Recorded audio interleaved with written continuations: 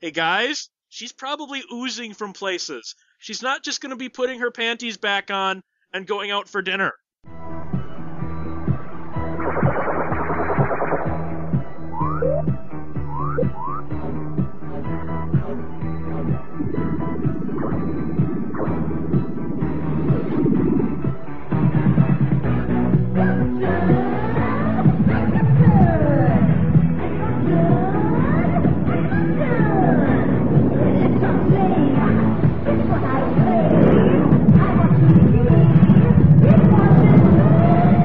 Radiodrome. It's a complete cliche that you're here on a Thursday night listening to this show. It would also be a complete cliche if I made Cecil do the Adam and Eve promo. Go to adamandeve.com and use the promo code DROME to get 50% off a single item, free shipping in the US, 3 free DVDs, and a free mystery gift. And if you get this, for God's sake, someone tell us what the freaking free mystery gift is. Tonight we are going to be talking about cliches, because movies, as we know, are just, they live and die by cliches, but then no one's really looked into the fact of how they became these cliches and why they did. When Brad and I did the action movies episode, that was one where Alex was sick, so he wasn't there. We did touch upon this, but we only spent about 2 or 3 minutes on it, so we're not really treading a lot of the same ground here. What is your definition of the worst cliche, the one that just drives you the most insane when you see it in a film? People running upstairs. Elaborate. Okay, no matter where you are in the house, the killer gets into the house, they always run upstairs. Even if there's a back door, they could go out. No, they go upstairs. They always run upstairs. Why does that bother you so much? Because why the hell would you run upstairs when you're trying to get away from somebody? When the person goes to get in to start the car and the car won't start, regardless of if it's a brand new car. It's given no indication previously in the movie from having any kind of engine trouble. Yeah, it just all of a sudden it won't start. Like, I just saw a movie from not that long ago, I think maybe from like 2008 or 9, called Demonic. This guy drives up in a brand new BMW on a sunny day, gets out of the car, and the killer comes, gets back in the car, and it won't start. And it was infuriating. That one drives me nuts, and it gets used all the time. I mean, because if they want to put that in there, fine, but yeah, there needs to be a reason for it. Yeah, just not all of a sudden, car didn't work. Oh, cars always run out of gas. Like, nobody ever looks at their gas gauges. It's the same thing with cell phone signals. You always cannot get a cell phone signal. Even if you've been using your cell phone for the previous 5 minutes, you cannot get a signal when you absolutely need it. But I made a list of some cliches. Now, we're kind of all over genres here. One that really gets me is how some of these become cliches. For instance, even though Road Warrior wasn't the first post-apocalypse movie, it was the first one to hit really big. So that somehow became a touchstone, even though that was inspired, George Miller admits it, by 1975's A Boy and His Dog. After The Road Warrior, do you notice how every post-nuke or post-societal breakdown movie looks the same? Can a look be cliched? And somehow, why does fetish gear and just gallons and gallons of hair volumizer be the only things that survive the bomb? As you know, I love the post-apocalyptic movies. There's just something about them that I just, if it's just in the desert and there's a bunch of people with mohawks and stuff, I am all over it. Patrick Swayze cutting dudes' heads off in Steel Dawn. Yes, classic. There is that theme of a lot of times they're all fighting over gasoline because that's the thing that everybody needs. And even though everyone's driving cars just everywhere, their gasoline is still rare, But it's funny. The main reason for it was simply they took the style and were like, hey, we can crank out these movies on the cheap because they don't require any sets. Just go somewhere that's dilapidated or go to a desert and film and just say it's the apocalypse and get a bunch of people wearing ratty clothes and get ratty cars and give them some beat up looking swords and whatnot. And you've got yourself a post-apocalyptic movie. I think it's more so that kind of became a cliche simply because it was just cheap and easy to do. But then why do they all have perfectly styled hair with tons of product in it? Because Road Warrior did. I know, but I'm just saying, why do all the knockoffs? Shouldn't they all look kind of like cavemen, just wearing plaid? Shouldn't they look like a 90s Seattle teenager, really? Well, it was also the 80s, so they still were kind of keeping up with the trends of the style at the time. So, all the girls had the big high teased hair, and, the guys all had the ripped shirts, and yeah, it's so much hair product, but you couldn't get, it's hard to get food, but you could get hair gel. Yeah, that's the thing that always bothered me about that is Volumizer and Fetish Gear are the only things that didn't get nuked, apparently. But then you've got other ones. Some of them are just weird story cliches, like any kind of natural disaster. A nuke or a bomb will fix it. Asteroid? Nuke it. I saw some Kim Delaney TV movie like Aftershock or something. The tectonic plates needed to be melted back together. That's how they worded it. So they were going to set off nukes that would melt all of the soil back together. And I'm just going, oh my God, how do you fail physics this hard? Well, a good one to kind of go off of that, too, is natural disasters will only happen during holidays or celebrations. There's always a festival. Yeah, there's always a festival when there's the most people that are going to be around to be affected by this. You've got other ones that are kind of done out of laziness. Such as, we attack George Lucas, everybody does all the time, but he's admitted this, so I can't say that I'm unfairly attacking the guy. When it was pointed out to him by Ben Bova and some other writers in the science fiction field about Star Wars and the sound in space thing, because he was patterning it after World War II dogfighting movies, his quote, "People expect a boom, I'm giving them a boom." Is that not just kind of saying, I'm no better than this cliche because I want to make money, so the audience wants the cliche, so I give them what they want rather than what they should get? Well, yeah, I kind of agree with Lucas there. I mean, that's why stuff explodes in space, because if you had something explode in space the way it actually would, it would be boring. Oh, so we're back to your whole true story argument that screw reality, it's boring that way. Yes, exactly. If I wanted reality, I'd read a book. I wouldn't watch a movie. It's a tough one, because if it's like a dramatic movie or something that happens to be taking place in space and there's an explosion, then in that case, I would be cool with them having it, be a real explosion in space, like a vacuum, no noise. That would be more effective. But when you're watching an action movie or a science fiction movie or something, and you have lasers going off and all this stuff, and there's no explosion and no sound, it would just kind of come off as weird. It wouldn't, I don't know, it just wouldn't be as effective. It may not be physically possible, it doesn't make sense, but when you're watching a movie, you're already kind of suspending your disbelief in that instance. So that's a thing where it's a cliche, but I'm kind of cool with it because it would be weird without it. So if I'm not trying to put words in your mouth, what you're saying is you have been conditioned to need the cliche to enjoy the film. I mean, when you put it like that, it makes it sound like it's awful. But why do you think I worded it like that?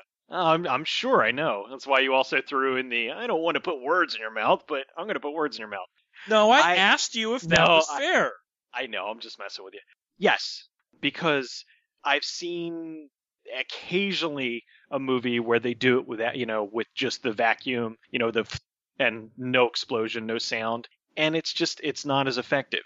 Outland was the one that really cemented it into the public consciousness. That was space and entering a vacuum. You immediately just into your suit, and that's it. A minor tear, and you just turn into goo inside your helmet. And that's not how it actually works.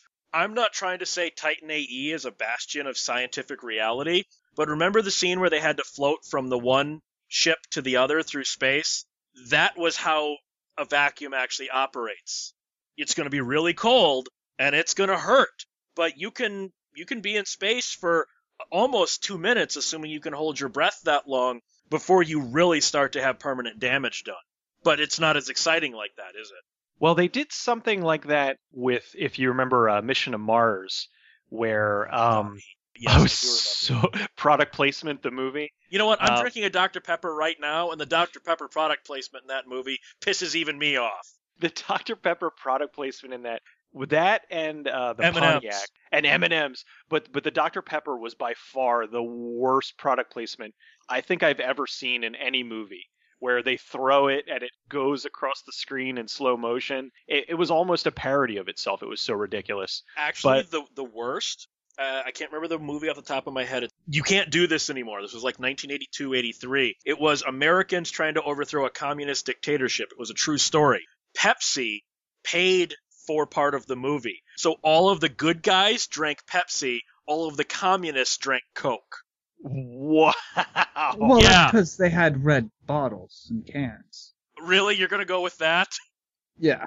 No, it was one of those, you'd never be able to do that today, but basically they were saying Pepsi's an American drink, communists drink Coke. Well, there was the one movie, I don't remember what it was. I think it was a biker movie that Brad did on his show where Colonel Sanders shows up. Yes, Because it was actually Colonel Sanders. it was the actual Colonel Sanders, and he's like, "Yo, like my chicken?" It's Yes, like, I do oh. remember that.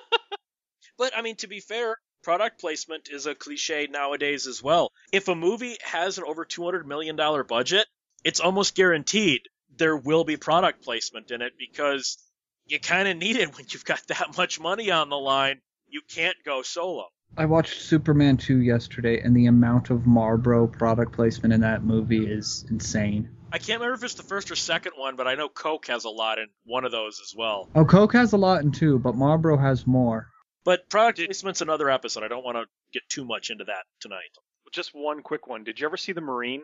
It's worth it for Robert Patrick's bad guy because he's awesome, but the rest of the movie is kind of eh. But that one, oh my God, Miller Genuine Draft must have paid so much money for that movie because they're the only beverage that anyone drinks in the entire film is Miller Genuine Draft. But then you have the action movie cliches. If you shoot anything, it basically explodes. You've got the old cliche. This one started in the Westerns. If you're surrounded and you're in a big gunfight with a bunch of bad guys, if you shoot them, they immediately die no matter where you shoot them. You know how in the Western, they would shoot the guy up on the roof and then he'd just, grab his gut, fall over, and he's dead. Yeah, they don't even suffer. They just drop dead.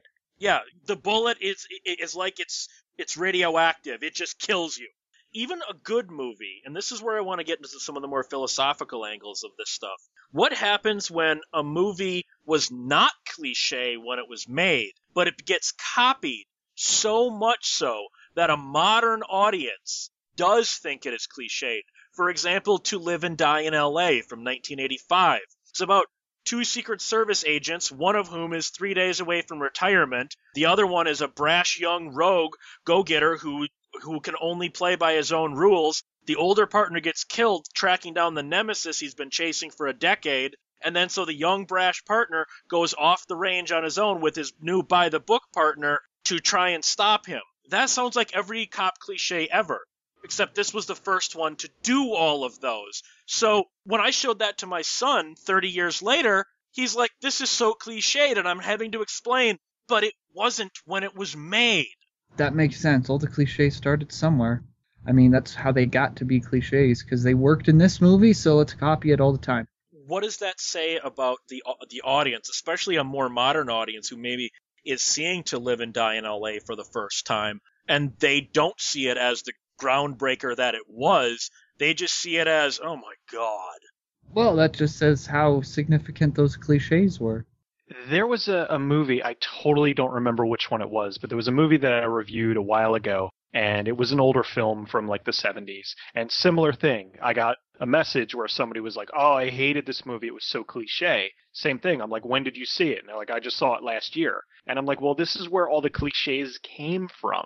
It's a shame because a lot of people, they will look at it like that. They'll just be like, oh God, this movie's so full of cliches, not realizing or just being ignorant as far as that this is where all the cliches started. So, I mean, it is a little bit frustrating when you're seeing a movie now and it's an older one and you know, oh, well, this is going to happen. You know, you can spell out all the different things like To Live and to Die in L.A., where it's still a good movie, but unfortunately it's kind of hampered because it's been copied so much. And the imitators have watered down the original. Yeah, the imitators have watered down and kind of ruined the original in a way. Mike Robinson likes to put it like this. Sometimes it's not always best to be the first. Sometimes it's best to be the best. Yeah, if the cliches work for you and you make a great movie, you barely notice them. But then you've also got something, especially in the cop or action genre, that speaks to the movie-going public. Before he went insane and became a nutbag right-wing conservative, Dennis Miller had a rant on the criminal justice system, and he pointed out there's a reason in 1971 Dirty Harry was such a hit, and that everyone was okay with Clint going off the reservation and violating Scorpio's civil rights to get the bad guy, because you want to see the cop get the bad guy no matter what. But when that happened in Dirty Harry, that was really the first time you'd seen that in a mainstream movie. Now, that's become the norm. At what point do you think in the cop genre we stopped expecting them to get a warrant and they just pull that, I hear ruckus, do you? Kick the door in kind of thing? I would say probably around the 70s when they just decided audiences liked seeing the cop get the bad guy no matter what, being the badass and whatnot. So they were kind of expecting future cop movies to just have the cop ignore all the regulations and whatnot, and or the ever popular get thrown off the case, and now he can play by his own rules because he gave in his badge. I think that kind of is when that started, where people wanted to see the cop be the vigilante as opposed to being the law-abiding, by the books guy. Do you think that says more about the audience or the studios that are making these? Because the studios are making these cliches. I mean, I doubt there's any writers that are writing, say, a 1989 action movie that is just riddled with every cop cliche you can. I don't think they're writing that going, this is really good. I think they're writing off of the notes of the studio going, cop's got to get the bad guy, he's got to get the girl, he can only do it when he's been kicked off the case, etc. So who is more to blame for that, the audience or the filmmakers? The filmmakers, because using a cliche because you've seen it before is lazy. It's also robbing safe. yourself. Yeah, but it's robbing yourself of creativity. Yeah, I agree. I think it's probably what happens is there's a lot of scripts that come into Hollywood where they're like, okay, here's a cop movie, and they buy the rights to it, and then they look at it and they go, okay, this is great, but now we have to have this, and this. And so they take all the cool stuff that might have made it unique and stand out, and then throw in all the cliches because they feel that that's what's safe, and then that's what audiences want. But then what happens when the cliches become such cliches that breaking the cliche becomes the cliche? Did what I said just make any sense? Yeah, like you're talking about, is this a segue into Scream? Well, no, because Scream is full of cliches. But what Scream ushered in, you had that new subgenre come out of, well, we know all the horror movie cliches of the 80s and really early 90s, so now we're going to do the exact opposite of that, but in every single film, so this just becomes the new cliche. Although, just to mention, there was actually a movie that came out in 1991 called There's Nothing Out There. It was a little independent film, and it called out so many horror cliches years before Scream did. But, it didn't have the names, it didn't have the budget that Scream did. So, of course, Scream was the one that ended up getting all the acclaim for doing this. Is that even really new when Scream did it? Because if you look at, like, the parody movies, they're calling out the cliches for being what they are. When you've got something like Student Bodies from 81 that, even in that relatively early stage of the slasher genre, it was making fun of just how cliched the slasher genre was already becoming. So is that not kind of pulling a Scream before a Scream? Or when you do it, quote, seriously, like Scream did, is that somehow better or truer than when Student Bodies did it? It's a weird thing because Student Bodies was done as a spoof, so it's looked at differently, and There's Nothing Out There was done somewhat seriously, but with a lot of tongue-in-cheek, and they broke the fourth wall constantly, which made it work really well. If you haven't seen it, I highly recommend Attack it. of the Killer Tomatoes 2, Return of the Killer Tomatoes. Yes, but that was another one too where Spoof as well. It was a spoof as well, and it was done to kind of, I mean, it was very it made fun of itself a lot. So I mean, yeah, but I guess it's kind of the thing where Scream, it showed all the cliches, but it did it in a serious fashion.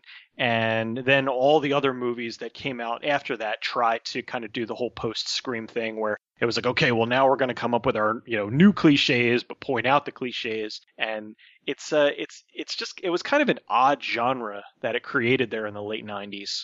Let's leave horror behind for right now. What about something like the romantic comedy subgenre? The romantic comedies, they follow every single cliche you can get. I wouldn't even call them a subgenre. That is a genre. All right. Well, they still follow every single cliche you can imagine in those things. The one that gets me the most, and this is not just a romantic comedy thing, this happens in serious TV shows, comedic TV shows, sci-fi TV shows. TV does this more than movies, but the one where the guy or the girl is totally in love with another guy or girl who only sees them as a friend, but the first person is able to see that their unrequited love, their boyfriend/girlfriend, is a total tool who's cheating on them, but they don't want to seem like they're intruding, so they let that tool continue to go on. And so it's like this unbeknownst to them love triangle. I think that is the bastion of bad writing, and every time I see a really funny TV show come up, as soon as I see that happen, I go, show's dead. Like Breaking In, that Christian Slater Fox series. The show was hilarious, except that was the central plot for every episode. He loves her. She only sees him as a friend.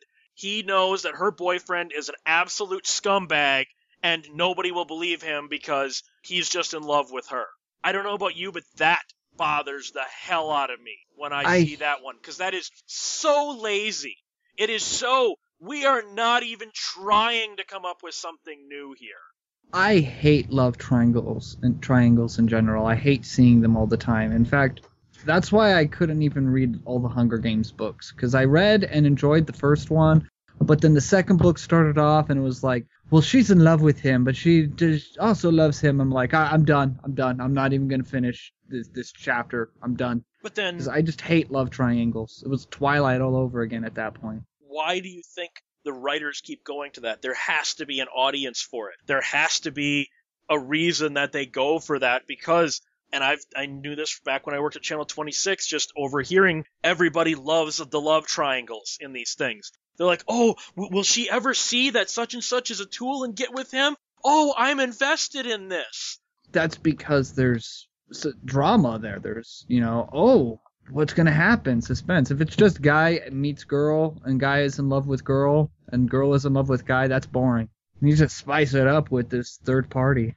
If you take away the love triangle story, you are going to take away about 90% of the movies that they're running on the Hallmark Channel.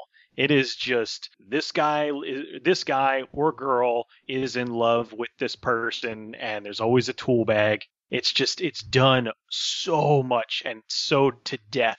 And they have one of two outcomes. Either the guy or girl manages to convince or show the other person that their boyfriend is a tool bag, and then they fall in love, or the person realizes that the one they've been in love with is really the wrong one, and there's another person who has, been their friend who they end up falling in love with. And it's done so much. And I'm amazed. I understand certain things, like there are action movies where you know that the good guy is going to get the bad guy in the end, most times. But with that, it's kind of what happens in between that's really the movie. Whereas with the love triangle movies, they almost hit the same beats with every movie. Oh, well, now the guy does this and it's wacky. And oh, he almost tells him, but no, they get away. And something, it's so done to death. And I can't watch those romantic movies. They're just awful. What about a cliche that springs up due to the culture of the time? Such as, it's not so much a cliche anymore, but in the 50s, 60s, 70s, and even into the early 80s, especially if you're in an action movie or a sci-fi movie or a horror movie, there's usually the token black guy. he's always the first or second one killed. How often in the 60s, 70s, or 80s did the black guy survive the sci-fi or horror movie? And that was due to the real world. The studios were like, you can't let the nigras live. Most of our audience is white. You can't.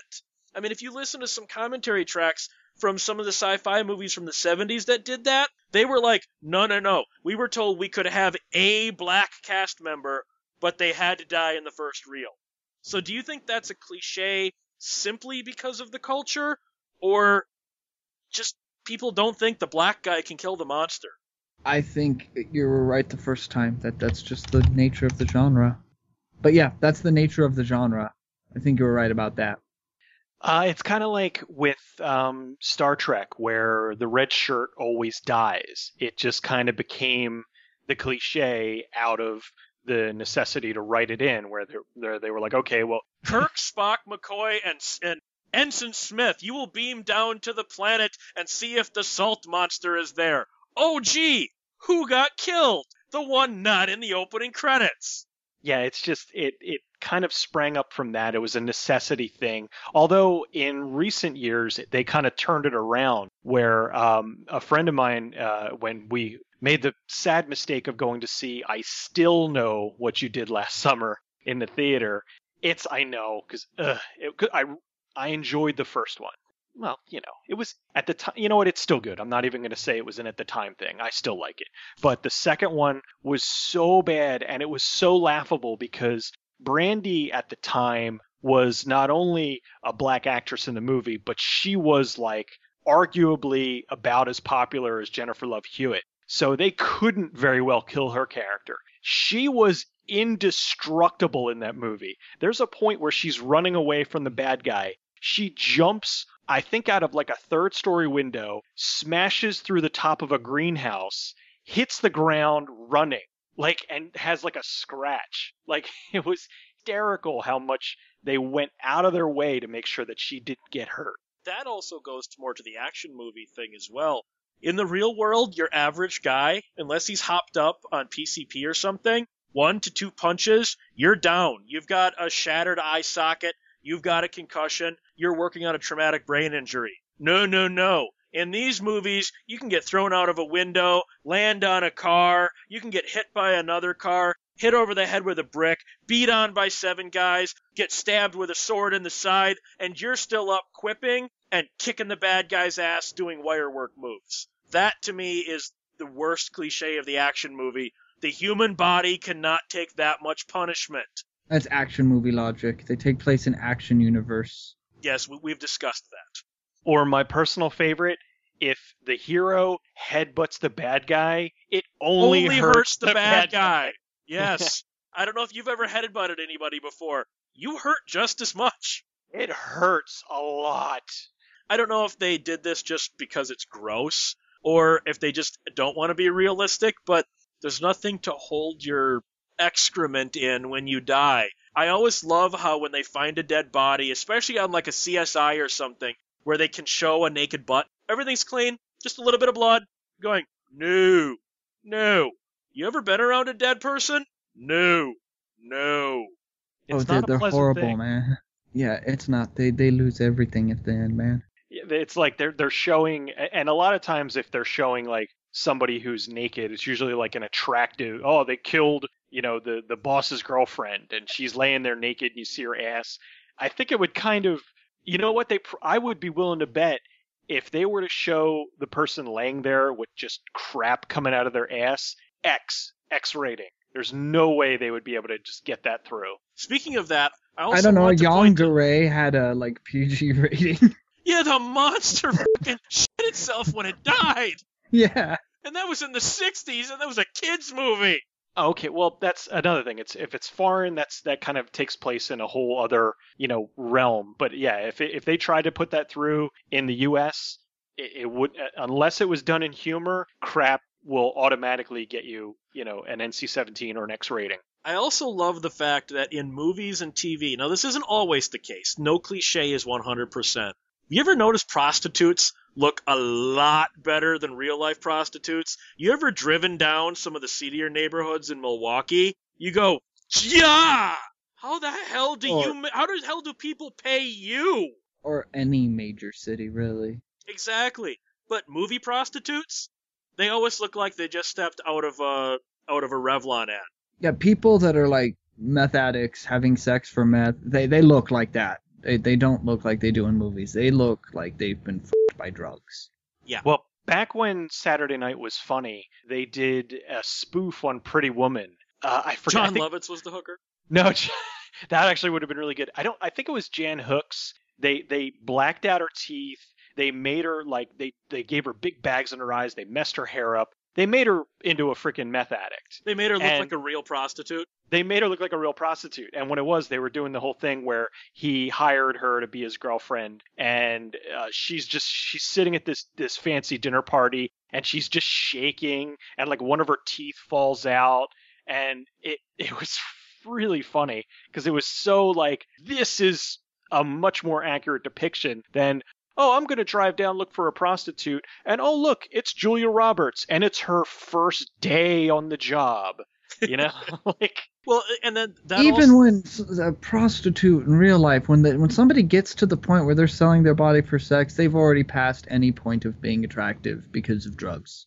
But then you've also got just the sex in movies. I'm not talking about the actual sex scenes or porno. You'll notice every time the cop will take home the reluctant witness, and then they shag in the... God, I just went British there.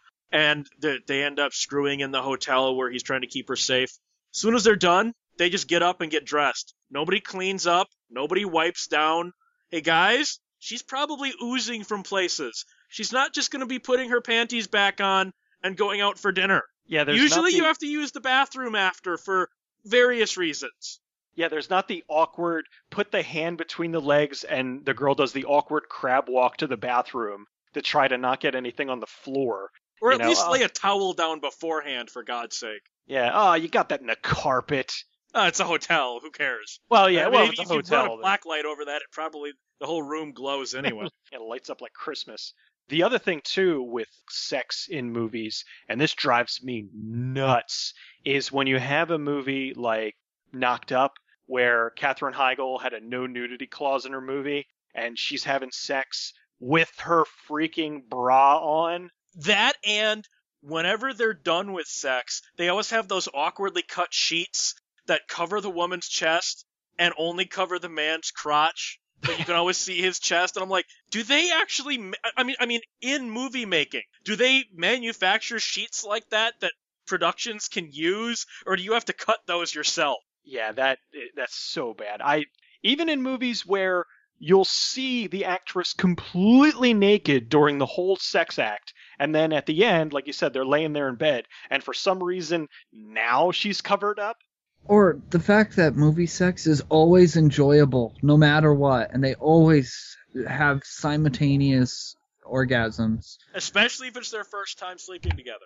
Like, there was this movie I saw where it was Angel Eyes, and Jennifer Lopez is having sex with like homeless Jim Caviezel, and it's like this beautiful, passionate sex. I'm like, no, neither of them would be enjoying that. Well, especially if he's a homeless guy who hasn't done it in a while, it wouldn't last that long either. And they're doing it on a lakeside, and it's all pretty. Yeah, the guy never like prematurely ejaculates. Like he always goes for exactly as long as the woman needs him to. On NYPD Blue, they actually dealt with that. When Sipowicz was in his alcoholic recovery, when he first started dating Sylvia, when they had their first sex, I haven't had sex sober in 20 years. If I can't keep up my end of the deal, what does that mean? And she's like, you'll be fine. That's in TV. Realistic. That's in TV where you can go a season with a story arc of sexual dysfunction. In movies, you can't have it. They meet, they okay on with the story. Yeah, there's that. Let's go back to action movies for a little bit. One of the things that bothers me so much is just how quickly the audience will accept the completely insane. Say you've got a relatively realistic thriller up to the halfway point. Then at the halfway point, the cop, he makes this one giant leap in logic that there's no basis for whatsoever of who the killer really is and why they're really killing. 9 times out of 10, he's right. It's not the way real investigations work. No. I just put this together from random clues because the script told me he's the killer.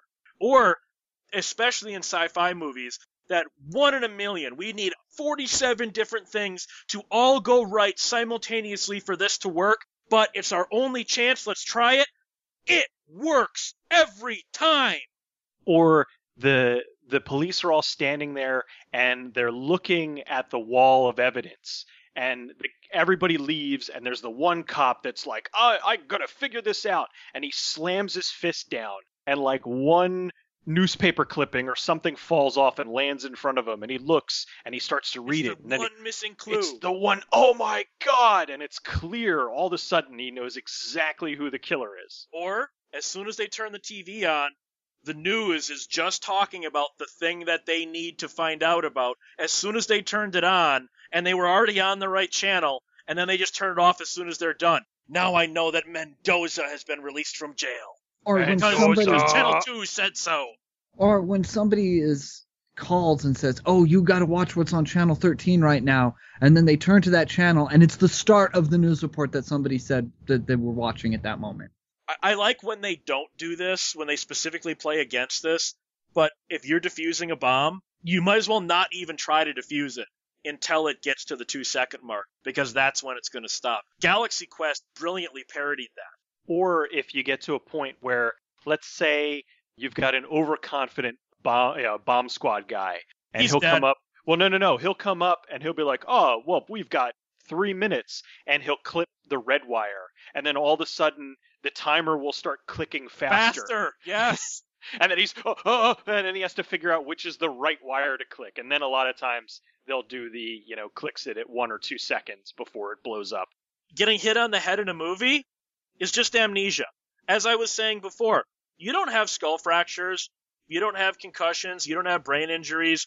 It just, you go to sleep and you wake up with a minor headache. And that's it. And then usually, if you have amnesia from a head injury, another head injury will fix it. One of the ones I like the most is how in an action movie, and this was a Seagal staple, you're surrounded by guys, and they're so nice. They all attack you one at a time instead of swarming you. Isn't that nice of the villains? Yeah, they don't gang pile you. They just come at you one at a time, giving you plenty of time to fight them off. Yeah, and that's if so you polite. If you have a gun in close quarters, they will not shoot you. That gun is only a blunt instrument to give you amnesia. And this was a Seagal popular one too, where if the villain has a catchphrase at the end of the movie, when the hero kills a little bit, yep, he'll be able to twist it around. You can take that to the bank. Yeah, the blood bank. This is not new, but for whatever reason, almost every new science fiction film has one of these. Apparently in the future, the only entertainment we're allowed are games of death. Well, I would say that's pretty accurate. It's not too long before reality TV deals in death, but that's a whole other topic. So you don't think that the Hunger Games is really all that unrealistic anymore? Yeah, man. The Running Man, that's probably this fall. Yeah, another few years of freaking reality TV, and it's gonna happen. The Condemned, the Running Man, yeah, the Hunger Games, yeah, any of that stuff. The hero, the cop, the FBI agent, whatever he was, would always have some specific interest that would come into play at the end. Oh, all of a sudden he'd be a knitting enthusiast, and then he'd come across, trying to figure out which one of the people in the crowd is the villain, and he would notice the uneven knits or something like that. You always had this oddly specific passion of the good guy that would somehow come into play. Because it was never just, we can use this to enrich the character. It was, no, this is a plot point, even though it's a really awkwardly timed one. One movie I can think of where they didn't do that was I Come in Peace / Dark Angel. Remember Dolph Lundgren in that is a classical music enthusiast? All that's ever used for is character development. Imagine that, right? Yeah, and that's one of the reasons why the movie's freaking awesome. Yeah, but but knowing the cliches, you expected that to somehow come into play later, didn't you? Oh yeah, but it was amazing. Character development in an action movie with Dolph Lundgren? Oh my, yes. And Brian Benben? And Brian Benben, yeah. You've also got something in the new thriller genre that we have with the new serial killer movies that have been so popular since the late 90s.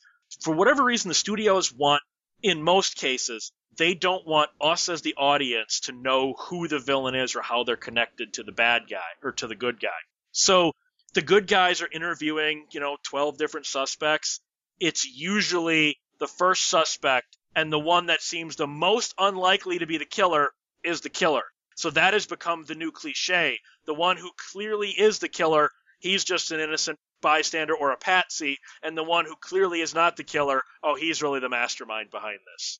Now, this one I thought was done well in the particular case I'm going to bring up, but sometimes it's not. Have either of you seen the movie Below? The submarine one? Yeah, the haunted the movie Below from... Wait, wasn't that with Johnny Depp and about cocaine? That's Blow. No. This is Below.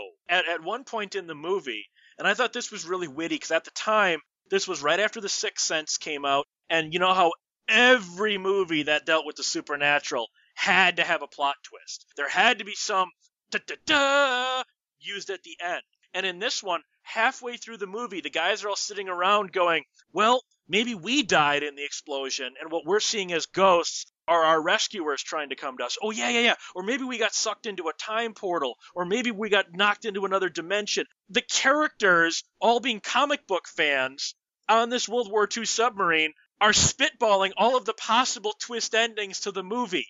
I thought that was really witty. Or is that now the new cliche? Well, no, it was a David Twohy movie. So, I mean, he is notorious for doing really, really out-of-the-box kind of movie moments like that. So that's one where I would say it goes up against the cliches because they're just, kind of being showing a little bit of ingenuity and doing things differently and really making the audience question what they're seeing instead of just movie goes along, all of a sudden there's a twist ending. But doesn't that then speak to the audience itself, considering that movie was a massive flop and only made back 10% of its budget in its theatrical run? In the Scream mold, and I mean, Scream didn't necessarily do it like this, but the whole something weird is going on. The characters in the movie start pointing out what all the possible twist endings can be. That has almost become a cliche, because I've seen that done in many films now. Even Shyamalan, when he started being known for the twist endings, whether they made sense or not, he started doing that with basically telling you it's not going to end how it looks like it's going to end because you think it's going to end like that, so I specifically won't end it like that. It's kind of weird because they want to... With writing, they want to trick people, and it is kind of odd when... I mean, one of the reasons why Sixth Sense worked so well is because people weren't expecting it. But now, with certain films, and M. Night has... I haven't seen After Earth yet, but it's worse than you hear. I know. I'm going to see it eventually, and that's one where I really feel bad because I genuinely think that M. Night is a great director, but he's kind of gotten... All right, people, you heard it right here. This is Cecil's final show. I will argue anybody about this, but not right now because that's a whole other subject. It kind of became a thing where people were like, "Oh, every M. Night movie has a twist ending," and because all of his early ones did. Because no, they didn't. That sort of became his thing. I mean, Signs did, Unbreakable did, Sixth Sense did, The Village did. He became known as what a twist. I went into this with my Happening review, and audiences kind of expected it, and then because they expected it, it kind of takes away from the twist when it happens because people are looking for it. It's kind of like the same way of when you tell somebody like that there's a twist ending, that's the same thing as telling them what the ending is because, that spoils the movie for the person. Not necessarily. For me, totally, because as soon as I know that there's a twist ending, all I do is watch the movie and look for things because it's just the way my brain works, and then it ends up ruining the movie for me. Okay, look at someone like Rod Serling, who is known for legitimately witty twists that you don't even notice are being built up to until they happen. Look at the Planet of the Apes from 1968. Even with Rod Serling's name on it as screenwriter, people were still surprised. It has a twist ending? Rod Serling wrote it. You expected him not to? What about some of the more marketing cliches that we have?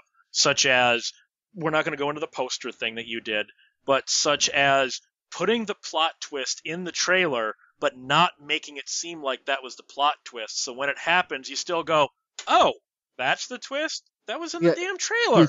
You think it's the premise of the movie? Yeah, and it's actually the twist ending. Because they've been doing that a lot lately.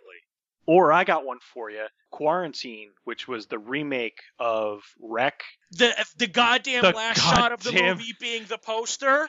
That's him last... Yeah. Oh, that was infuriating. Because thankfully I had already seen Wreck, and it's vastly superior. But yeah, in the trailer and the goddamn poster is the final frames of the film. That is infuriating. The one I'm thinking is What Lies Beneath. When I went to see that in the theater, and I'm watching the movie specifically going, this can't be the plot twist that Harrison Ford he really did kill her, and that it's the ghost of his lover. Because that's all the trailer is, but the movie treats it like a dun dun dun! I can't imagine how much that must piss off all the people that worked on the film that are like, we've got a really good movie here, and it's got a twist in it that's going to completely surprise people. Oh, the trailer just gave the whole goddamn movie away. Like, listen to Leonard Nimoy's commentary on Star Trek 3. He wanted the Enterprise blowing up to be a plot twist. Paramount's marketing department said, no. It's in the trailers. It's in all the TV spots. We're even putting it on the poster that the Enterprise blows up. And he was just like, ah! Oh, that's horrible. They're like, no. We sell the movie on Enterprise go boom. Yeah, that just goes into, I mean, we could probably do a whole other episode about all the dumb things that marketing did and how trailers are just doing nothing but ruining movies anymore. What is your final thoughts on cliches in movies? In general, do you think that they aid the movie-going experience, that you go into a movie knowing that these cliches exist, and then therefore you kind of know where the movie's going, even if the details are different? It's like a safe environment, a comfort movie. Do you think they add or subtract from your movie-going experience? It really depends on the movie and the situation. Like, there's some cliches that you accept regardless, like guns not running out of ammo or guns not having recoil, because having that realism would pull you out of the excitement of the scene. But then again, having the same plot elements, that gets annoying. I'm with Alex on this one. I think that it's kind of a case-by-case basis. Certain things I'm willing to kind of overlook, things here and there, guns not running out of ammo, the guns running out of ammo at just the right moment or something. But when you're taking giant chunks that have just been done in every single movie, like we were talking about the romantic movies, where it's basically, the whole movie going in because the whole thing is a cliche, then that's lazy. But little elements here and there, it's not as big of a deal. And I wouldn't say it's kind of makes it for a safe environment, but it's just one of those things where it does work. And if it's the right kind of movie, if it's just kind of a dumb action movie or something, I'm more willing to overlook it than if something is supposed to be serious and then they put in these cliches that have just been done to death. I don't like the cliches, but then at the same time, I don't know if not liking the cliches is a cliche. Because when you come across a movie like, say, John Dies at the End, you start watching that movie, and it is so unpredictable in a good way. That's one of the few movies where you go, I really have no idea where this movie is going, and I have not said that about a film in a long time. You have no clue where, everything is just, holy crap, I did not think this was going to happen. Seriously, the plot twist in that movie, spoilers, the dog being the savior of humanity, I couldn't have ever seen that coming. Not even. And the thing is, even with that spoiler, it's still not really that much of a spoiler, because the whole rest of the movie, you still have no idea what's going to happen. And they didn't hide it from you, you just didn't notice it. Kind of like in Fight Club, how Jack and Tyler are the same person. It's not hidden from you. In fact, they constantly are giving you clues to it, but you don't notice it the first time. That, to me, is how you use a cliche and you do it right. What happened to John Dies at the End? No at the box promotion office whatsoever, because they had zero idea how to market a movie that was so far out of everyone's comfort zone. And yeah, I mean, it's become a cult hit because, people like me and you have gone on and were preaching the good word about it. And Alex used to before he became a sellout. Boo, Alex. I still think it's a great movie. What do you mean? You go in and you're like, oh, like the praise for a movie will kind of set you up for a letdown. But then you watch it and you're like, oh my God, this deserves every bit of praise it gets. I know it's a cliche, but where can we find Cecil? You can find me at goodbadflix.com as well as geekjuicemedia.com. What about Alex, the Marquis de Suede himself, Jowski? At geekjuicemedia.com. And myself, geekjuicemedia.com, 1201beyond.com, and you can contact the show at 1201beyond@gmail.com. Try to be a little bit original, guys.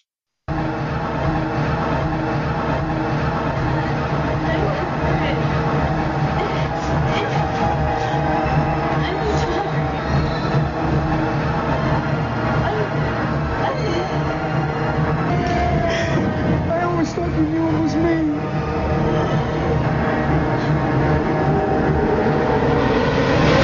Who the fuck are you?